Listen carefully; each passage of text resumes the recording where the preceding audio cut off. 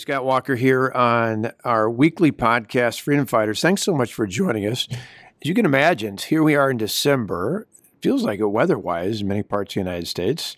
I'm in YAF headquarters today in Reston, Virginia, but last week I was out in Santa Barbara, California, where it was a little bit warmer. And for Thanksgiving, back in Wisconsin with family. But one of the things I hear all over the place is about elections. And one of the things I hope we can all agree on is that fair elections require legitimacy and transparency. Regardless of the outcome of the presidential election, we need reform in the voting system. There's no doubt about it. So here's a couple ideas. First, every state and jurisdiction must require some form of photo identification for people to vote. Years ago, when I was governor in Wisconsin, I signed a requirement to do just that, photo ID. Real simple, state-issued driver's license or state-issued identification card. We even included language that provided those state identification cards with proper documentation for free at any division of motor vehicle offices. So DMV offices all across the state, bring in your proper identification, and you can get a state-issued driver's license, or in the case of people not driving, a state-issued identification card that can in turn be used when they go to vote. Now, opponents at the time claimed that the law would be a barrier to voting. Yet Wisconsin continues to have some of the highest voter turnout in the entire nation. So to ensure the integrity of the vote, my simple opinion is this: every state should have a law requiring photo ID to vote. That's issue number one. Secondly, in addition to a voter identification system, states must pass laws to provide for greater verification of the legitimacy of each voter. That should include things like sending notices to people who have not voted at a specific address in some time, and then removing their names from the voting list if they fail to respond within a reasonable time limit. We did that in Wisconsin as well. In fact, we had to go through some court challenges on it. But the bottom line is, if people have moved and haven't taken their name off the voting list, why would we want them on the list when they've either moved somewhere else or decided not to vote at that location? Particularly in a state like Wisconsin, where there's same-day voter registration, there's no way of disenfranchising people. Instead, it's just about cleaning up the list to make sure that those names aren't used by people who aren't actually living at those addresses. Third, we need to ensure that every jurisdiction follows the election laws in each state. The president's legal team offers, I think, some legitimate claims state by state. And in particular, I saw it in a state like mine. They talked in particular in Wisconsin about absentee ballots. One of the things was it was clear that some voters failed to fill in their addresses on the envelopes for absentee ballots in Wisconsin. Now, the state law clearly states that each voter must fill in their address on the envelope for the ballot inside to be valid. There is substantial evidence that some of the envelopes received at local voting locations indeed did not include addresses filled in by the voter. State law also requires people requesting absentee ballots to do so in a written form, to provide a written request for an absentee ballot. Again, there's evidence that some voters did not request their absentee ballot in the proper form under the law. Now, some of the dispute comes about the fact that state elections officials and local election officials didn't interpret the law that way, or just may have ignored it, and therefore voters didn't know that. But the law is clear when you look at the statutes and the rules. There's also serious questions about the clerks, the county clerks in Milwaukee and Dane counties, telling voters to claim that they were, quote, indefinitely confined, unquote. They told them to claim that they were indefinitely confined because of coronavirus, so they could cast a ballot without providing photo identification. Under state law, though, indefinitely confined is supposed to be for voters in places like nursing homes. Now, they didn't just do this, they did this very publicly. The problem in each of these scenarios, not just the indefinitely confined, but others, is that there's no practical legal remedy for the ballots having been cast. So, as I said, I think it's indisputable that there were cases where people didn't fill in their address and somebody else did on the ballot, the absentee ballot envelope. There's clearly cases where absentee ballots were given to people who did not ask for them in a written form. And without a doubt, we know about these pushes publicly. by the county clerks in the state's two largest counties in Wisconsin to tell voters to claim that they were indefinitely confined because of coronavirus so that they could actually get an absentee ballot without providing photo identification. The problem, as I said, though, is what's the practical legal remedy? In Wisconsin, the absentee ballots are taken out of the envelope. So when you vote absentee, I've done that before, Tonette's done that, my wife, my adult children have done that, my mother's done that. When you make a request, unlike California or now Nevada or other places where they just mail you ballots, in Wisconsin, if you want to vote by absentee, you still have to make that request. You make the request, and then the election official sends you an absentee ballot in an envelope. They mail it to you, and inside there's an envelope to mail it back in, and then there's the actual ballot. The ballot itself is the same ballot that you would fill out even if you were at the polling place on the election day. And the only difference is you fill it out, you put it in the envelope, you've got to have a witness seeing you fill out the ballot.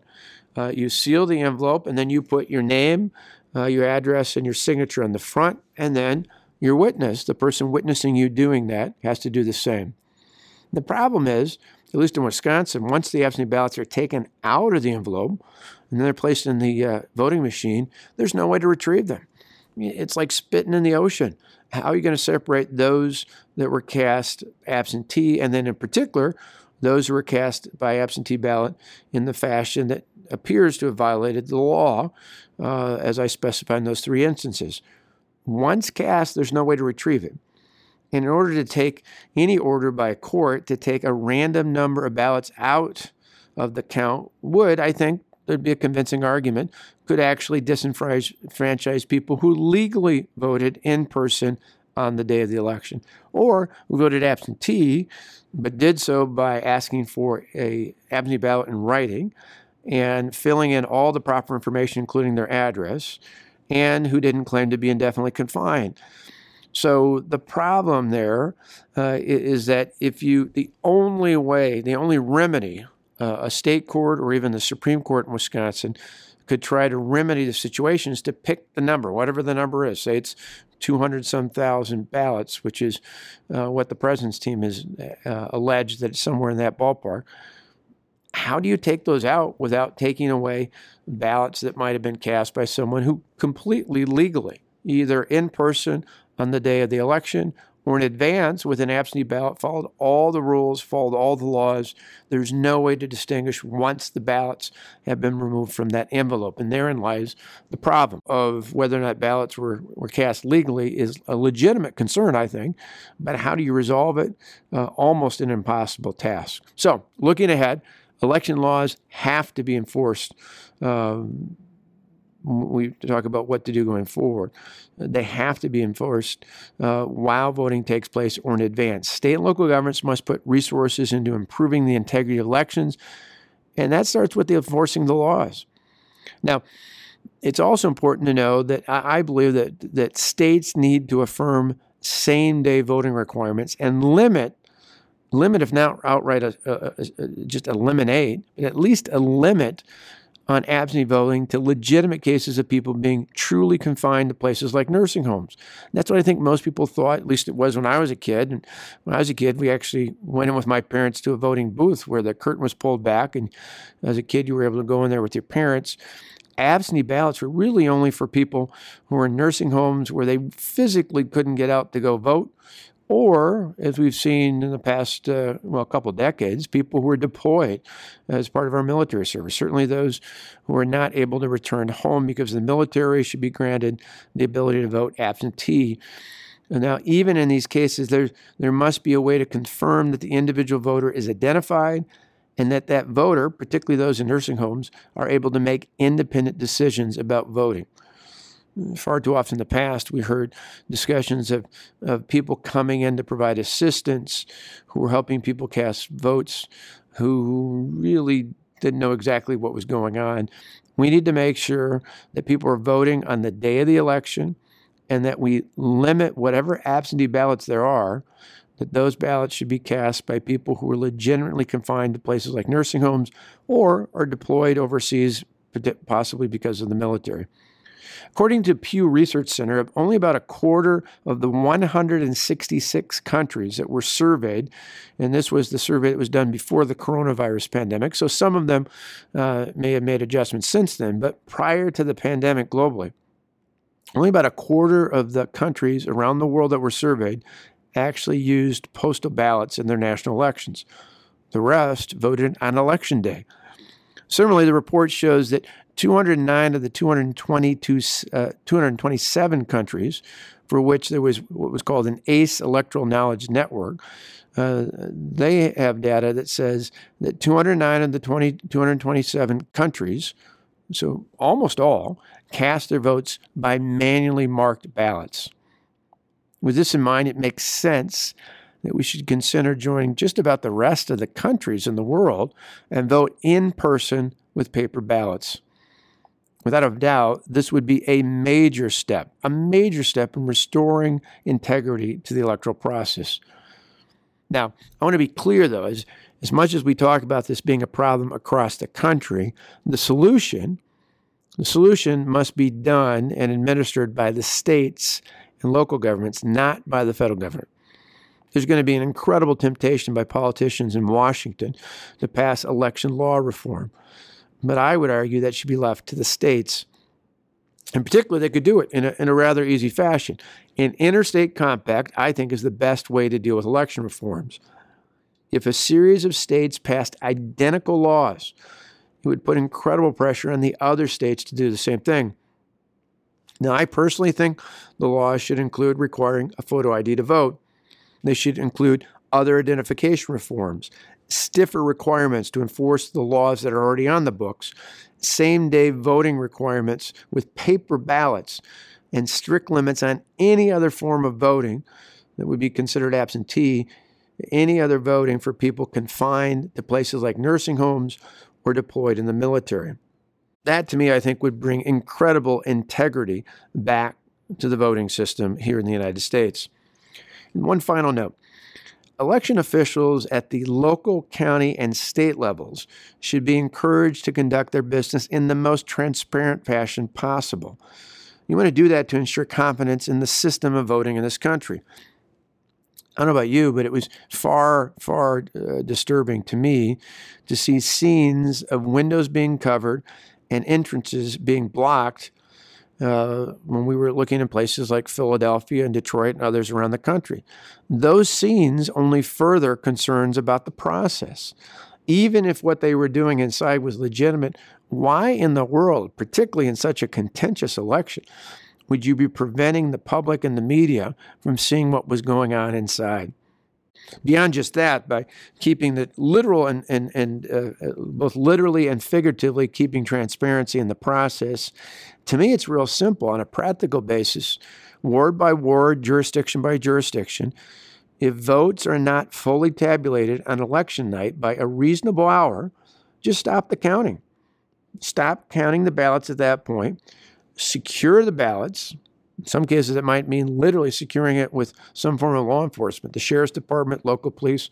Secure the ballots, and then wait until the start of the next business day at hours that are reasonable to resume the count.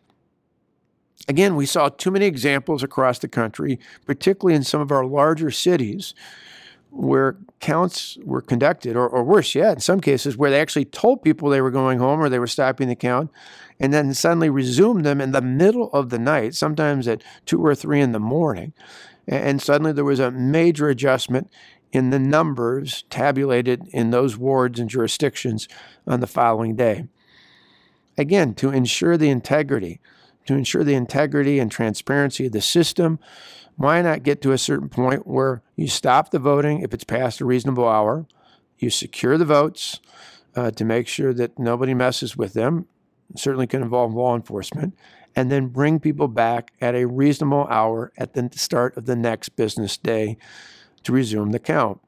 These, to me, are just common sense solutions, and they're things that people might say are reaction to this last election, but we're always reacting to elections. I remember back 20 years ago, after the infamous Smokes for Votes issue in the city of Milwaukee in the state of Wisconsin, all the attention eventually ended up focusing on the state of Florida and what happened with the recount there. But there were big issues in close races in places like Wisconsin, Oregon, New Mexico, and Iowa. In the end, they decided to put all their attention on Florida because the recount, which went till about this time, in fact, I think Al Gore didn't finally concede until about the second week of December. But at the time, I remember drawing attention to the infamous Smokes for Votes. Again, the margin was incredibly close. Wisconsin was the closest blue state in America in the 2000 election between Gore and Bush. And the reason we talked about Smokes for Votes was we caught her on tape. There was a woman from New York City who had come to the city of Milwaukee in Wisconsin. The reason we caught her on tape was she was outside of City Hall in Milwaukee handing out cigarettes, cartons of cigarettes, to what we later found out were homeless citizens from Milwaukee, just outside of City Hall. We also found out later that they had been inside voting for Al Gore. And it just so happened that one of the photojournalists from the ABC affiliate, Channel 12 in Milwaukee, was getting out. He was just going to do a routine story on early voting. And he happened to notice all these people coming out to these big vans, and these big boxes full of cartons of cigarettes were being handed out to people, and thought it was odd. And so wisely, instead of picking the camera up and putting it on his shoulder, he turned it on the ground where he was getting it out of his vehicle and just tipped it up and videotaped what was going on. We later found out, I went around, and at the time I was a member of the state legislature.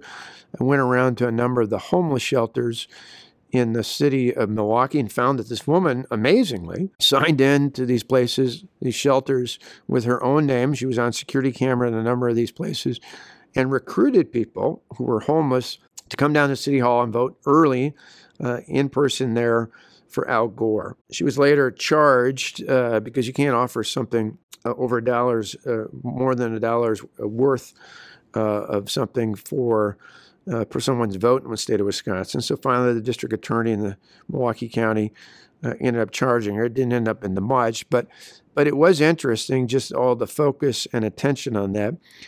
And after that, as a member of the state legislature, for the first time, I offered legislation requiring photo identification to vote because many of the people didn't have a claimed address. And there were many other issues, not just with this specific example, but there were a number of other concerns raised about people who were voting who may not have been living at an actual address or were not someone who was eligible to vote and didn't have proper identification.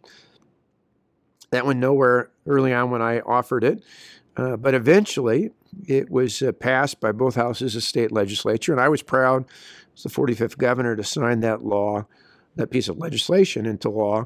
And over time, a number of states have done that. But to me, that alone is not enough. I think it's important not only in my state of Wisconsin, but across the country. If we're going to have integrity when it comes to the voting process, and we need to have a system where we have transparency and where we have legitimacy. And that only comes if you have not only photo ID, but other ways to confirm the identity of those individuals. I think it's incredibly important to do what, surprising to many people, most of the rest of the countries in the world do, and that is vote on the day of the election, not in advance, but vote on the day of the election, vote with a paper ballot, limit any sort of absentee ballots to people who are voting overseas because they're deployed in the military, or to people who might be in a place like a nursing home who physically can't get out. But even then, be very clear whether it's through an affidavit or some other means of checking and verifying that information. Do so in a way that ensures that every single person voting is a legitimate and eligible voter in that jurisdiction, and that it's a completely transparent process. If you want people to have legitimacy to the voting process, if they want to feel that the process itself was legitimate, there's got to be integrity in the system, and there's got to be transparency in the system. Now, until next time, I urge you to keep fighting for freedom. I'm Scott Walker. Have a great weekend.